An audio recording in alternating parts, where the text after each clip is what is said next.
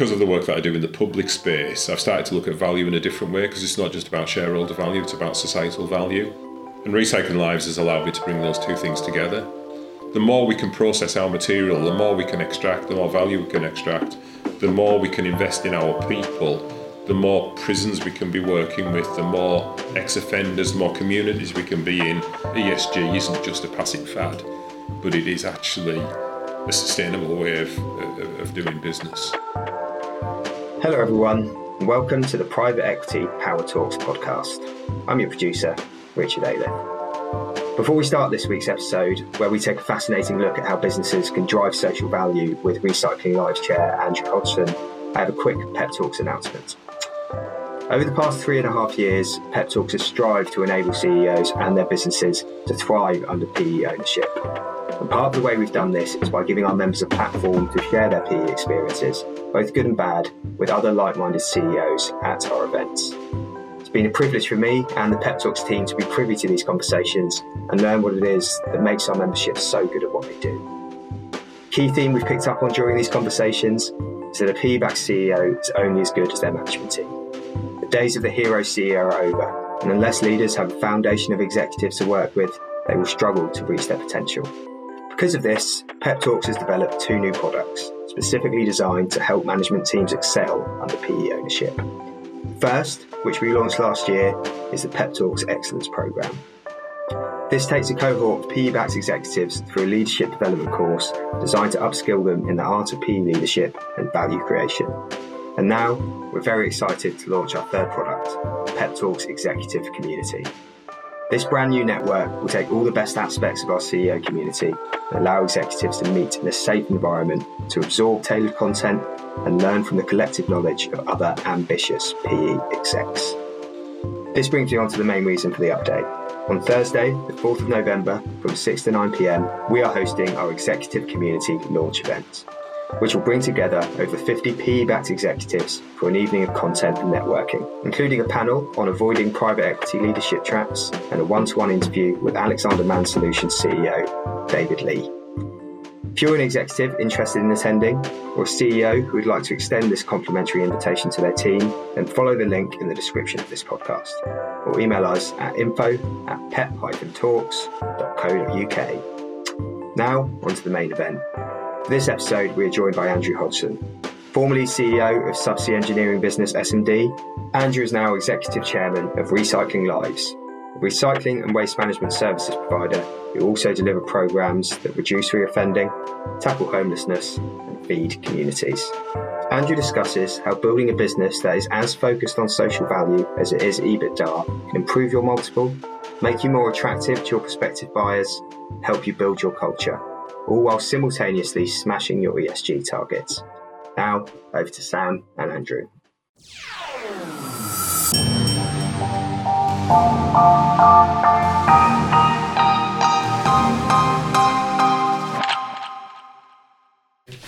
Here we are in sunny Manchester.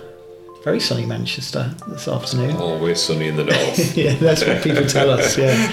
But very happy to be back in Manchester, because this is the first time we'd be back in Manchester since just February last year. So that's part of 19, 20 months. So it's really great to be back. Our first dinner back with the Manchester members for Pep Talks. And we're joined this afternoon by Andrew Hodgson, one of our very first founding members in Pep Talks. So thanks for joining us, Andrew. Hey, great to see you again.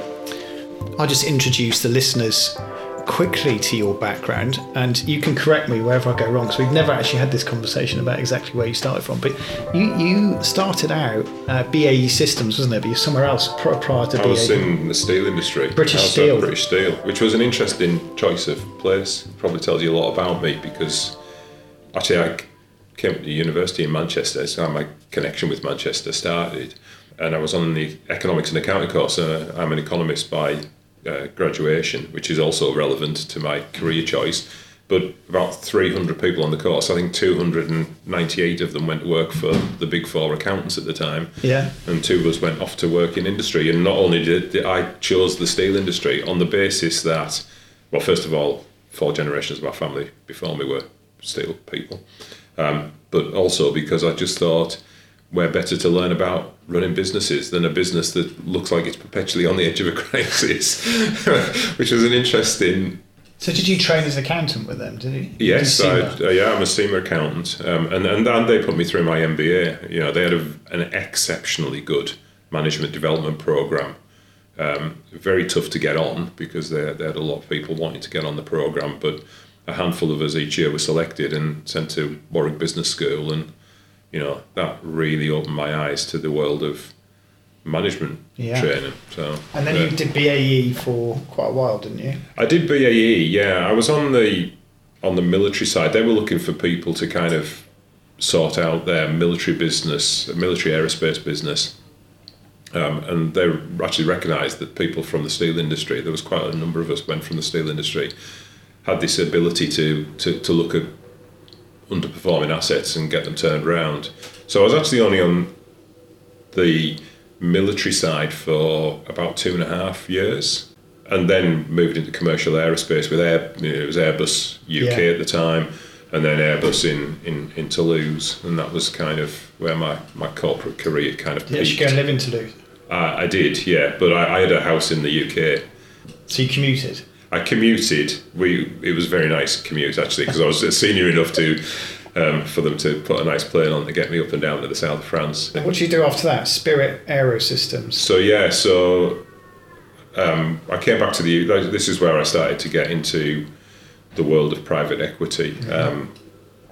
I had to come back from Airbus for family reasons. I was getting divorced. I'll be quite open about that.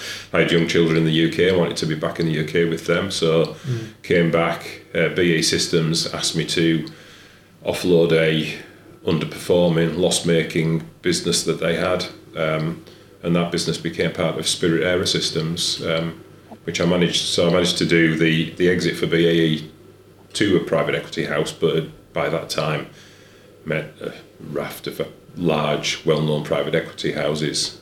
We sold it to Onyx of Canada, who asked me to join the team. And you became finance and strategy director? I was kind of finance strategy director there. But the challenge there for me was that was never going to be a long-term gig, because they were headquartered in the US, and bearing in mind I'd come back to the UK. Yeah. So I helped them integrate what was the European business, but we had assets in the Far East as well, so it was anything that was non-American. We were the largest airframer for Airbus and Boeing. We did a stock market flotation on the New York Stock Exchange in 2006, and it was super lucrative for the management equity holders, which I always say I only had 0.0001%, but when the numbers are as big as those numbers were, it was still my biggest paycheck to the time. And I thought, I love this private equity world. I might just do some more of this. And then you went into SMD, didn't you, which was inflection backed? Yeah. Which SMD was subsea robots, vehicle manufacturing, engineering manufacturing. Yeah. So tell us a bit about that. You were in there from about 2008 to 15, weren't you? Yeah, well, actually, technically to 17. So I'll tell you about that journey. It's quite a long journey. It was a long journey. It was a very long journey. So after I decided to leave Spirit, and realising that I now had a few options, I kind of set up my personal consulting business, Northern Value, and Northern Value isn't just a name that I picked out of thin air. My focus remains kind of on value, and I always talk value at 3 levels. Valuation, absolutely critical in everything. At the end of the day, businesses need to be able to demonstrate that they create value. So I had this idea that I wanted to understand about valuation and help businesses understand where their true value was. I wanted them to understand where the value drivers were. So I'm really hot on KPIs and really focusing on those KPIs that drive real shareholder value, as opposed to the myriad of other measures that people sometimes choose. And lastly, values, the cultural piece was a big area of interest. When I did my MBA, I kind of had done a whole heap of work around measures that weren't directly linkable to financial performance, but we know that they're good things. So I got really interested in culture. And I kind of wrapped it with this Northern thing, because anybody who's listening could tell I'm a Northern guy. And I was fascinated by the culture of the North, and And I felt there was something that the North could kind of bring. So I thought I'll position myself here as somebody who will look at those value propositions. I didn't think they were being well represented in the North. I thought there was a gap for introducing private equity houses to assets in the North. That was really what I'd set out to do in 2008. Right. Coincidentally, Inflection had bought SMD. And I think they bought, in their mind, an oil and gas asset. They'd done really well on a previous oil and gas asset. And I think they thought they'd bought an oil and gas asset. And they were 6 months in 2008. Now, 2008, for those of you who are old enough to remember, wasn't a great year for businesses for a number of reasons. One is, SMD builds quite large underwater robots. The world leader of building large underwater robots. But most of them were on asset-backed finance to the customer. So the asset-backed finance market collapsed overnight. So the customers couldn't afford to buy them themselves. So the credit crunch kind of stuffed the main way of getting those products into the market. And the other thing is that the oil price had gone down from about $120 a barrel down to about $40 a barrel. And this business was trading 80% of its revenues through the oil and gas market. So by September of that year, they acquired in the April, they were really staring down the barrels of something quite challenging. Now, I wished I'd had the hindsight of really the challenge that business was bringing to Inflection, because Inflection, it was their biggest deal. They were raising funds. Inflection are a well-established house now, but at that time they were relatively small. They were still on the way up. This was an absolutely critical deal, and here they were holding an asset that was really in a difficult position. They, it was clear that we were going to be close to breaching covenants from day one, in a market where breaching covenants back in 2008 was just a no-no. You really didn't want to do that. Yeah. The world's developed a lot since those days. So I got this opportunity, but this is your first CEO job as well. Yeah. And I always say that they were looking for an engineer from the northeast of England who was in the subsea market, and they got an accountant from the aerospace industry from the northwest of England. But other than that, it was the perfect match. But equally, whilst I'd worked on large deals, and the other thing is it was a 40 million revenue business, and I'd been working on large businesses, so I wasn't kind of the obvious guy. But thankfully, I think they reflected back on what they needed, and they recognised they needed to go through this strategic and cultural change, which is kind of where my strong points were. They had brilliant engineers. They didn't need another engineer. They really didn't need another engineer. They needed somebody who could get in, shape and focus that business, but with an eye on getting the shareholder value back to where it needed to be and stay on the right side of the banks. But it took 7 years to do. I mean, you went through... So there was different phases in that, Sam, yeah. I mean, the first 3 years... So it took me a little bit of time to gain any credibility with the team. I was the outside guy. It was a management buyout, effectively, so the management team were all pre-existing. I spent a bit of time on the road.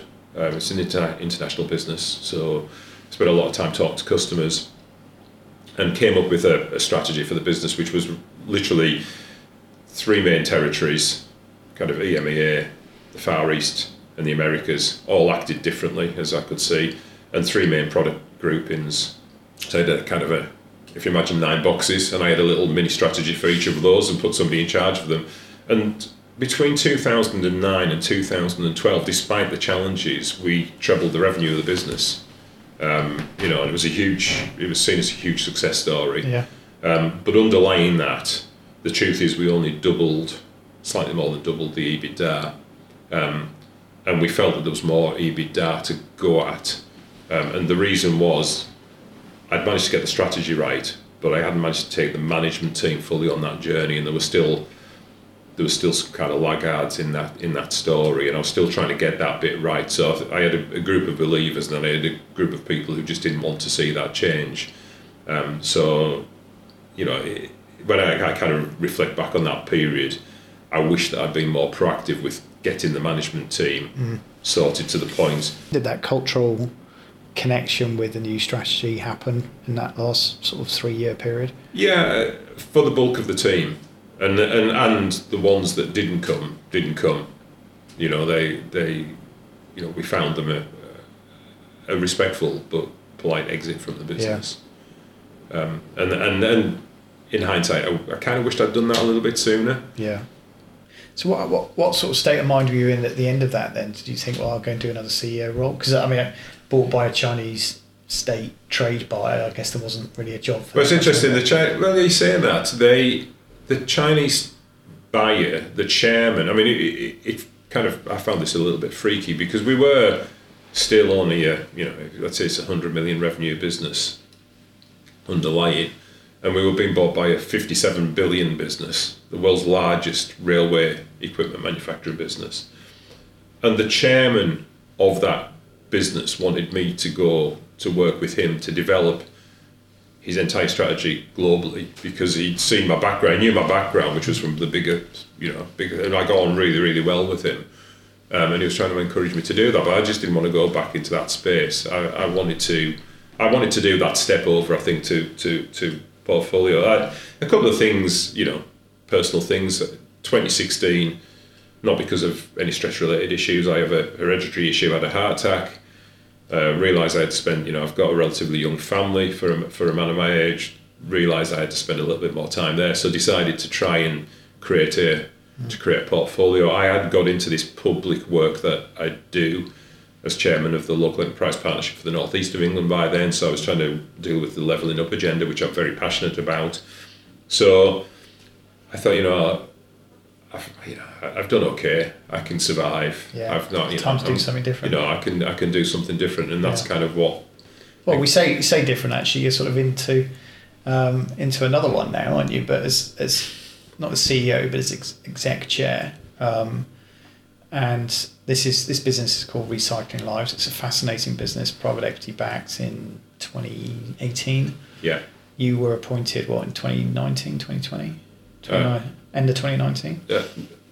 I was approached at the end of 2019. I was a board advisor whilst we restructured the business up until September of 2020, and my first official day was the 1st of October 2020, so it's quite recent history from that point of view, but it's been a long journey to get there. Yeah. Tell us about Recycling Lives. So Recycling Lives, there weren't many businesses that would have probably dragged me to this level of commitment and input, because I'd started to build quite a solid portfolio, and some of that portfolio's had to give way to enable Recycling Lives. So Recycling Lives, the way I describe it is the business or the organisation, the family, I prefer to call it the family. The Recycling Lives family is there, and our purpose is to create as much social value as economic value. So broadly, I like the social value report to be delivering more social value than the EBITDA. We deliver social value in particularly 3 ways. We work with homeless or at risk of homeless, mainly men, but we do deal with women as well. But we have our homeless accommodation or ex-homeless accommodation. The bulk of what we do is preventing reoffending, prisoner reoffending. So we work in a significant amount of the prison academies. But what we're trying to do is take those people on a journey. They are the people that are at risk of homelessness, so that's the homelessness connection. When an offender comes out, I think they get a grant of about £70. So if you imagine, let's say somebody's been inside for 10 years, they've got no network, a lot of them have got exclusion orders, they can't go back to where they're from, and then they're given £70 to kind of make their way in the world. What we offer through our partner charity is the chance of a job and the chance of a house if they enter our programme. It's a huge commitment, by the way, for the people who are coming out of prison to our programme, but that's what we offer them. And that's the bulk of our social value. And the other piece of social value we deliver, we run the Fair Share, which is food redistribution for the northwest of England. So there was about 3 to 3.5 million meals delivered through our Fair Share programme last year. So overall, probably about £22 million worth of social value, we think. We're still finalising those numbers, generated last year. The business was started with that as its core defining purpose, But it is a fully commercial business. So the business is a what's called metal and waste recycling business, full circular economy business, we prefer to call You it. scrap cars, basically. Well, I know you do lots. We do a lot more than that. For the listener to imagine it. So we are the largest scrapper of cars, to use your phrase, processor of end-of-life vehicles, if you want to give it the jazzy title. The title. So we do about 150,000 cars per year. We think we'll probably be about double that by this time next year. How many cars get scrapped in the UK every year? So there's 1.4 million cars get scrapped every year. So we're about 10%. We'll probably be 20% of the market. Is it massively fragmented, that market? Is it? It's hugely fragmented. I didn't realise, because I always thought of a scrapyard as being the guys at the end of your street who would kind of pick, not the end of your street obviously, because you probably don't live near a scrapyard, but I have actually worked on a scrapyard. Everybody has this vision of a scrapyard, which is the kind of the local guy. You go, you take your car down, you pay your money. We actually get our cars fundamentally from two places. One is our website, so people go on, it's like the WeBuyAnyCar.com of car scrappage. So people put their car details in, we'll give an instant price, and we'll come and collect the car.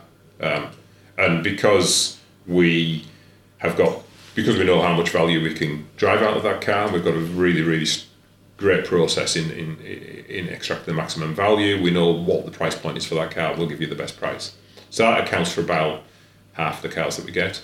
And the other half of the cars that we get come from police force confiscations, which amazes me just how many cars. Well, some of them quite good nick. They can't be resold. No, we do resell. So we have an auction site where the ones that are resellable we resell, and we just take a cut from that. Yeah. But the ones that can't be resold or are damaged, or a lot of these are illegal cars. Accident cars. Yeah. So we then.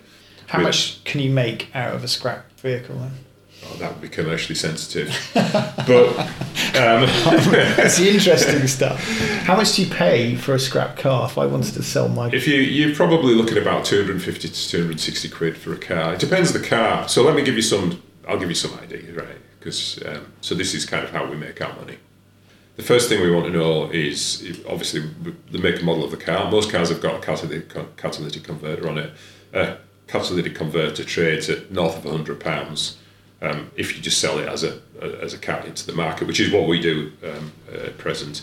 Obviously, there's alloy wheels, so we take the alloy wheels off. They go back through the fragmentizer, which is the shredding machine. So you're sort of taking the alloy back to its base sort of component or state. An engine, there's a huge market for engines, so we might get north of £500 for an engine, depending on the engine. So depending upon the car. In the international market, though, would you selling them here in the UK? We sell them internationally. We don't sell in the UK market. Yeah. So our engines and other parts, they end up in Eastern Europe, Dubai, Africa, Turkey.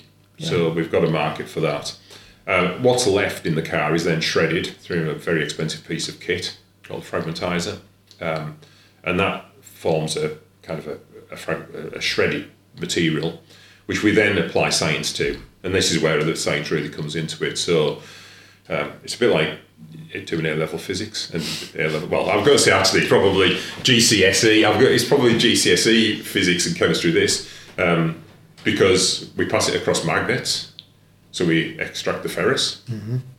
We then have a way of magnetizing other materials, so that enables us to extract the aluminium.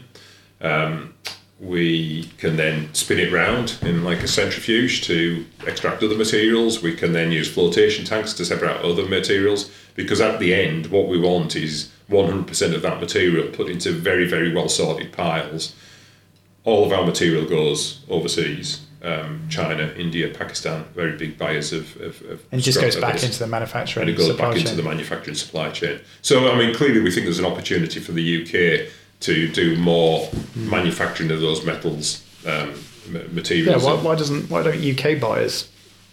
Well, some of them do, but if you kind of follow the press, if you look at where, particularly the electric arc furnace, so a lot of this material will go into an electric arc furnace, and the electric arc furnaces in the UK people like Liberty Steel who have had loads of challenges. So we just find it easier and we find it actually more commercially viable to put it into boxes and send it to China, frankly. How does it get to China? Well, this is another little interesting thing. Every time we buy something from China on a container ship, a container comes across, that container's got to get back to China. Obviously to get the next load of whatever is going to be in there. So what we do is we reroute those containers. We just top those containers with very high valuable material, close the door and then send them back on the container ships because they're going to go back in any case. So the return costs of transport are very low to us and they get very high grade material back into China and they'll love our material because it's very well sorted. Yeah, So, I wouldn't put this in the podcast, but not very green though, is it? We would prefer to do it in the UK. I mean, ships are like the biggest... Well, aren't they the second greatest polluters in terms of transport distribution behind flights? But probably No, they are. So that's why we're encouraging the UK government to do more electric arc. It should be here. It should be here. Actually, I mean, I've got no problem if you put this in the podcast, by the way, because we absolutely believe in this. We want to become a zero carbon business. Yeah. And shipping, so we are what we call a scope 3. We are interested in scope 3, not just scope 1 and 2 where people talk about net zero. And shipping is going to be the biggest challenge that we've got. But get this, the UK imports about 13 to 14 million tonnes worth of manufactured steel product. And we export about 10 or 11 million tonnes of scrap steel.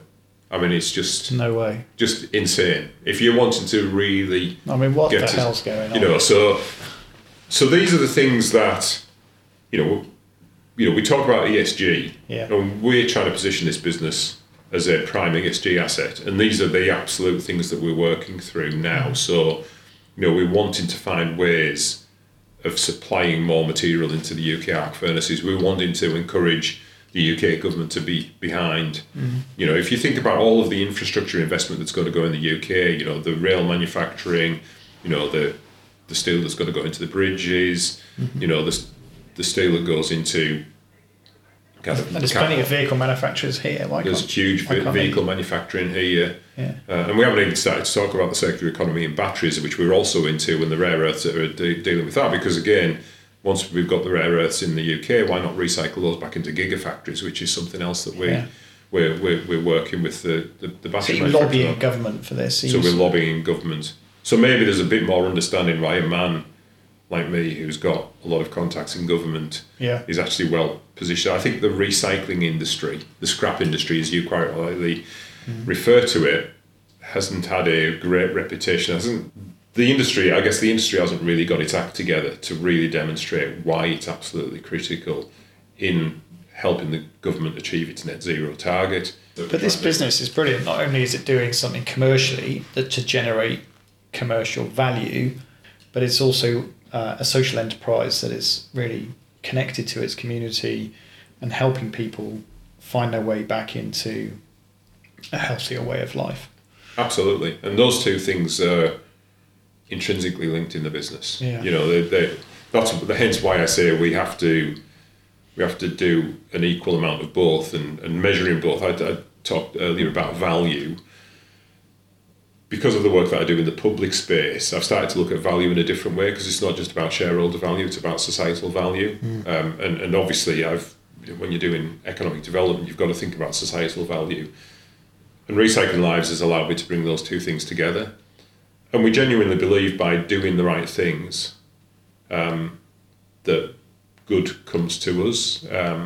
We're not a charity, we're fully commercial. We don't get any grants. Yeah, you are private equity back. Yeah, we're private equity back. I mean, Three Hills bought into it. You can't get more commercial, can you, than the private equity world, and we're doing that for good reasons. We believe that sustainable capital does give us an advantage, by the way, in terms of cost of capital. We think that there are more sustainable capital funds chasing kind of very few good assets, and we think we're an exceptional asset. So that will reduce our cost of capital, which will enable us to reinvest more in the business.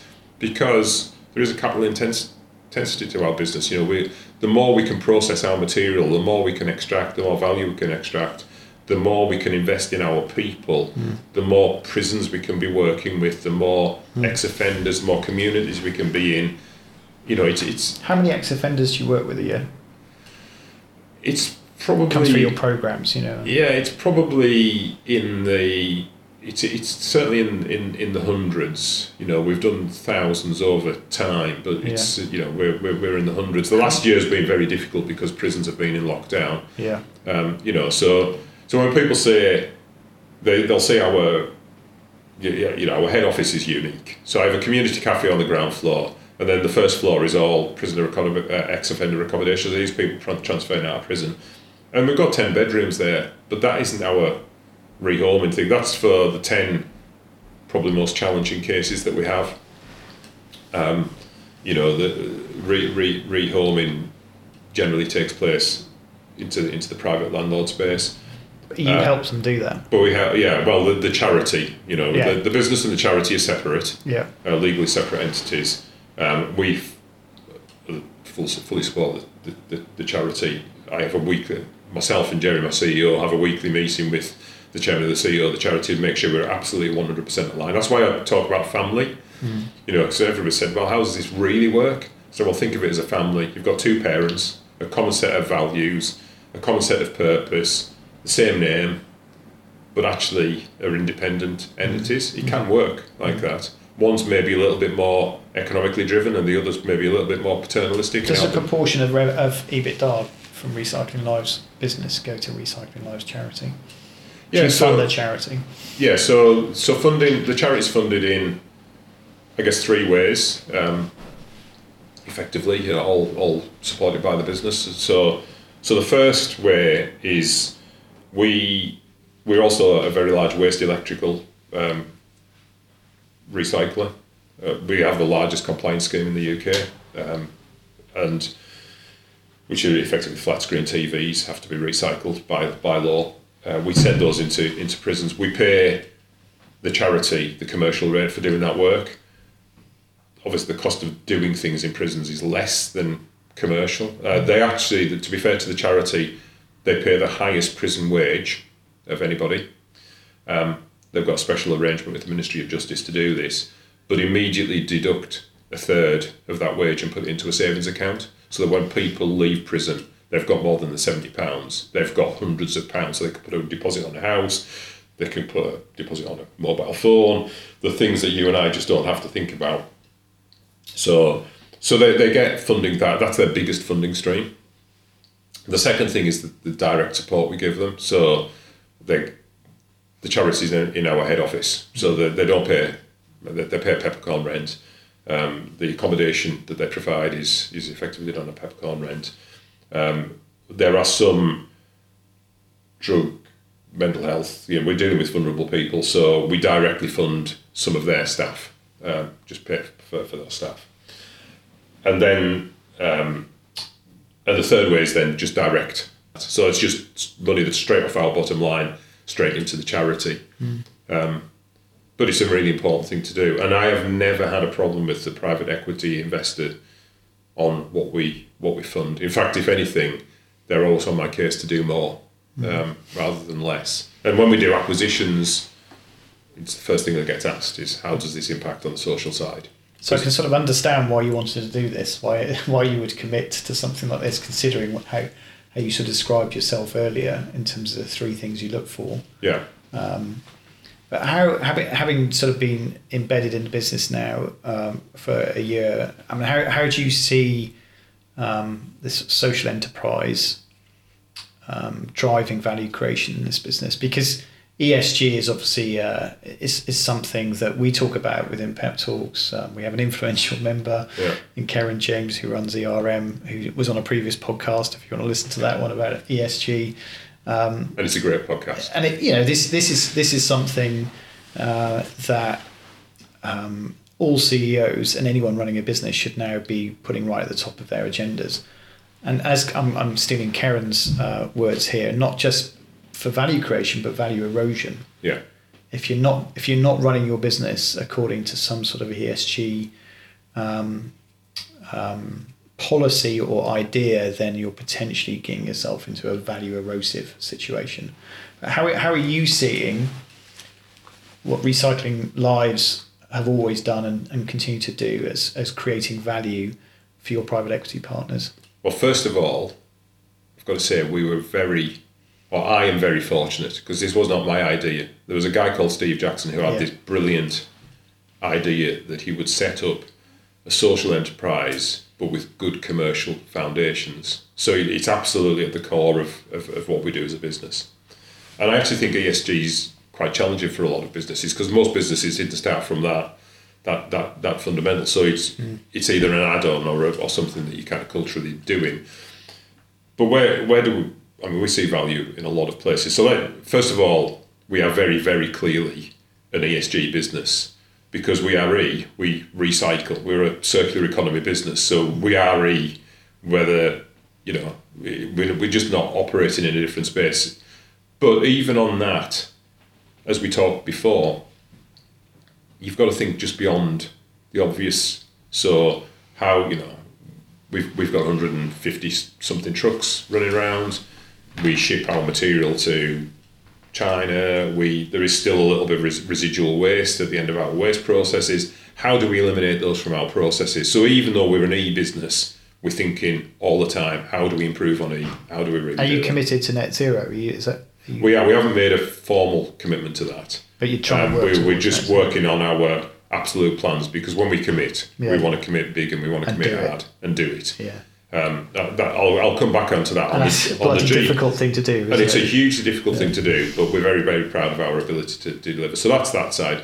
The social side, I've talked about how we create. We're doing huge amounts of social, and we are probably unique in terms of businesses in the amount of social we do.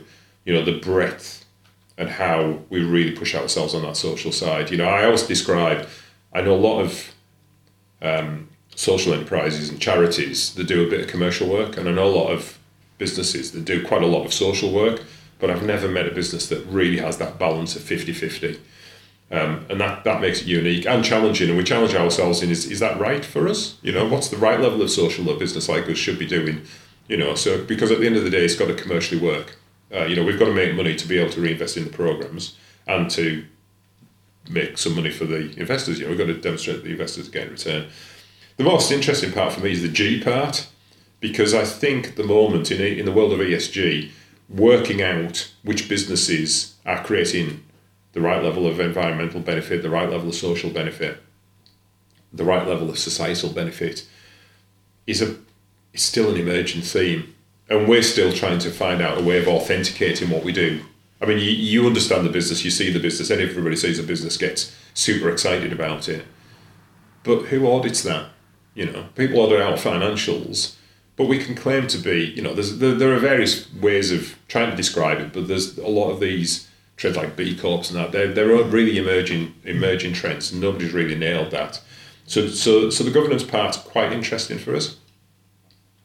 But if you kind of strip all of that back, why does it work? Well, first of all, there's a business advantage to doing this. So if you just look at and this isn't the same for every business, but if every business really looks hard, it would understand that there are elements they can copy from this.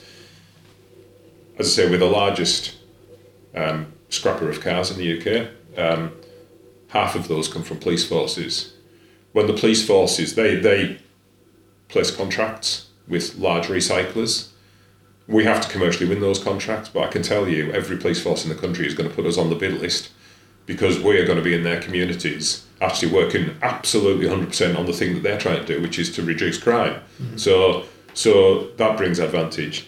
I said we're the largest waste electrical compliance scheme. That means we have to collect a lot of flat screen TVs. If you go down to your local recycling centre, there's a reason that flat screen TVs go into a separate box, because we own those boxes, because those boxes need to come back to us to recycle. So which council isn't going to want to at least give us a chance of winning that work, because they know we're going to be in their community? So there is a commercial advantage to that, as well as obviously people like the construction business. We do, we haven't talked about it here, but we do cardboards and plastics. So we do cardboards for some of the very large, well-known retail businesses who are looking at ways of satisfying their ESG ESG, but haven't got the mechanisms themselves. So they can work with us, we can give them that ESG piece, but we actually get hold of the cardboard, which is really fundamentally commercially important to us, so we can recycle our cardboard and we can kind of get that waste stream going. So there's a hard EBITDA-driven piece. So that's point one, that absolutely. But the piece that I don't think people necessarily think about initially is what it does to the cost of capital. You and I will have pension funds, we've got much better choice of what we do, or other investments. People are looking for more sustainable ways. I think there's a lot of money flowing towards sustainable funds for good reason, because society wants, if you've given a choice of making a return and doing good with it or not doing good with it, and you can get the same return, you're going to go to the doing good. Everybody's going to do that. So there's going to be some kind of arbitrage, and what that's created is more money chasing less assets that can genuinely show that they're creating true social value, and that drives down the cost of capital. And it drives down the cost of capital because it's more sustainable. Because if you're aligned to society, your business is likely to be there for 20, 30, 40 years. We're not a fashion brand that, that's just trying to maximise profit for today because our customer for today might not be there tomorrow. Our customer for today is going to get older. We're not like that. We're trying to drive long-term secure returns, and so sustainable funds aren't stupid. They see that, and we're aligned to society, and that drives down the cost of capital, which means rather than generating a 7 or 8 times return, which might be typical in the industrial space, we probably think that we should be doing a 12, 13 times multiple on a business like ours. And as we acquire businesses, we build them into the portfolio, you can see how we can leverage that value up. Yeah. So ESG, of course, it's a great thing to do. I'm passionate about doing the right thing for people, but it's wholly commercial. I mean, there's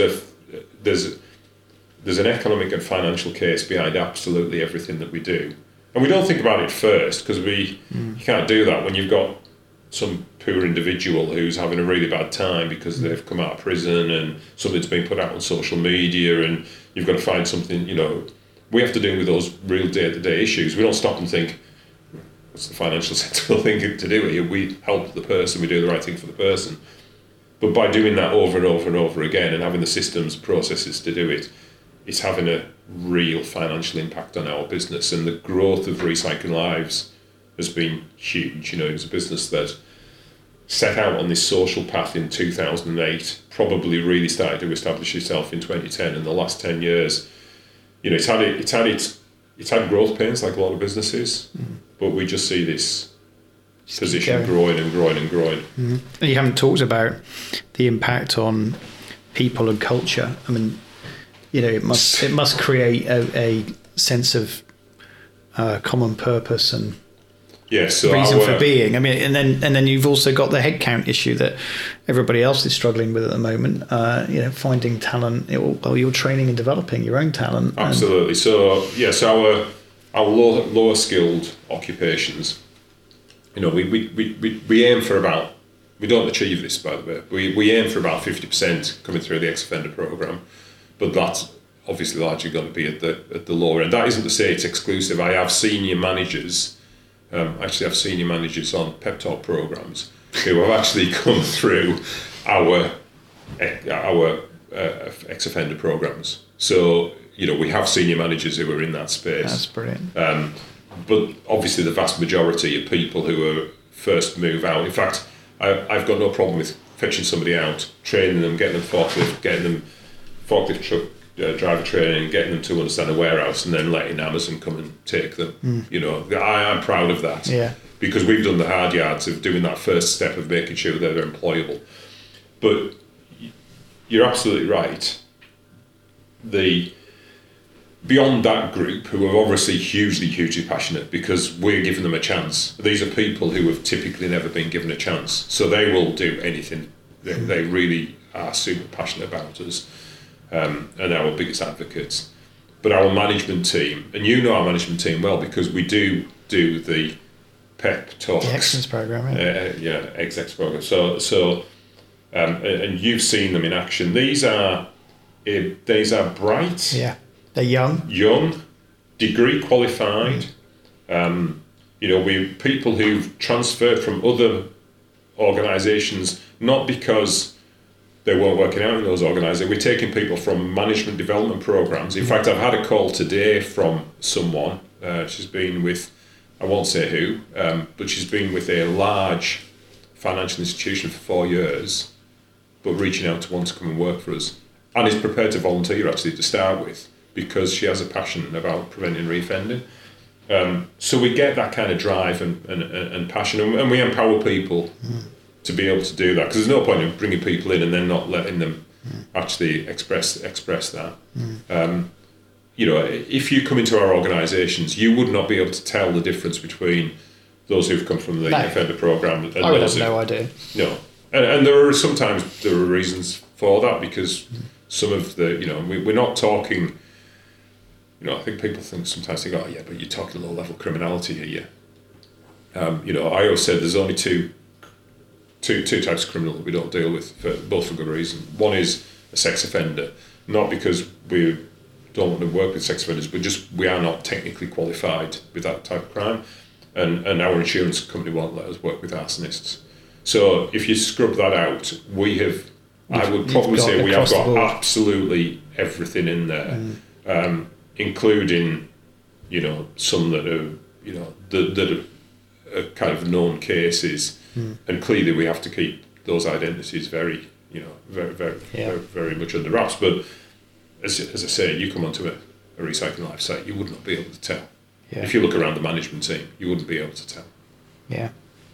I think the future's really exciting. It's a brilliant business, and you and Jerry are doing an amazing job, and the team are doing an amazing job. But you've also got to really give credit to Steve Jackson, the founder, who had the foresight to create a business like this. I mean, he just was nowhere close to it, was he? He sort of made some money in technology and the internet, and this is the path that he went on, which is incredible. No, it's incredible. I mean, he's obviously been well recognised for the work that he did. But I know there's this thing about standing on the shoulders of giants, but in 2008, when he decided to go down this path, nobody was talking about ESG. No. Nobody is kind of even out there. And I'm pretty sure that Steve hadn't thought of. I think Steve's words were, "Well, if I do good, then some people might do good to me." Yeah. But it was a significant investment he made in the social enterprise at the start. You've seen our main building. That was a big investment to start with for what was a relatively small business, on what seemed like a kind of, it's almost a whim or something. I'm quite sure how Steve got to that thinking. And Steve's completely out of the business now, but I would always recognise that, he's a true entrepreneur in the case that everybody describes he has kind of 10 bad ideas and one good idea. But this was beyond a good idea. This was fantastic. And then the work that the team did to then take that on again, we fully recognise that. But what it's allowing us to do is, we use it as for me, it's a way to demonstrate to the world what a benchmark is. Yeah. I don't expect people to achieve that, not because we're super special, but just because of where we came from on our journey. Yeah. But it demonstrates the level of thinking that you can undertake and the benefit that you can get from that, and that ESG isn't just a passing fad, but it is actually a sustainable way of doing business, real business. Well, look, Andrew, that's been really fascinating. Thanks for talking to us. That's a pleasure, Sam. We better go and have some dinner now, haven't we? Yeah, we've got to do. I'm going to repeat this all over dinner, aren't I? I think our guests will be arriving, so we're going to have a drink. Fantastic, thank you.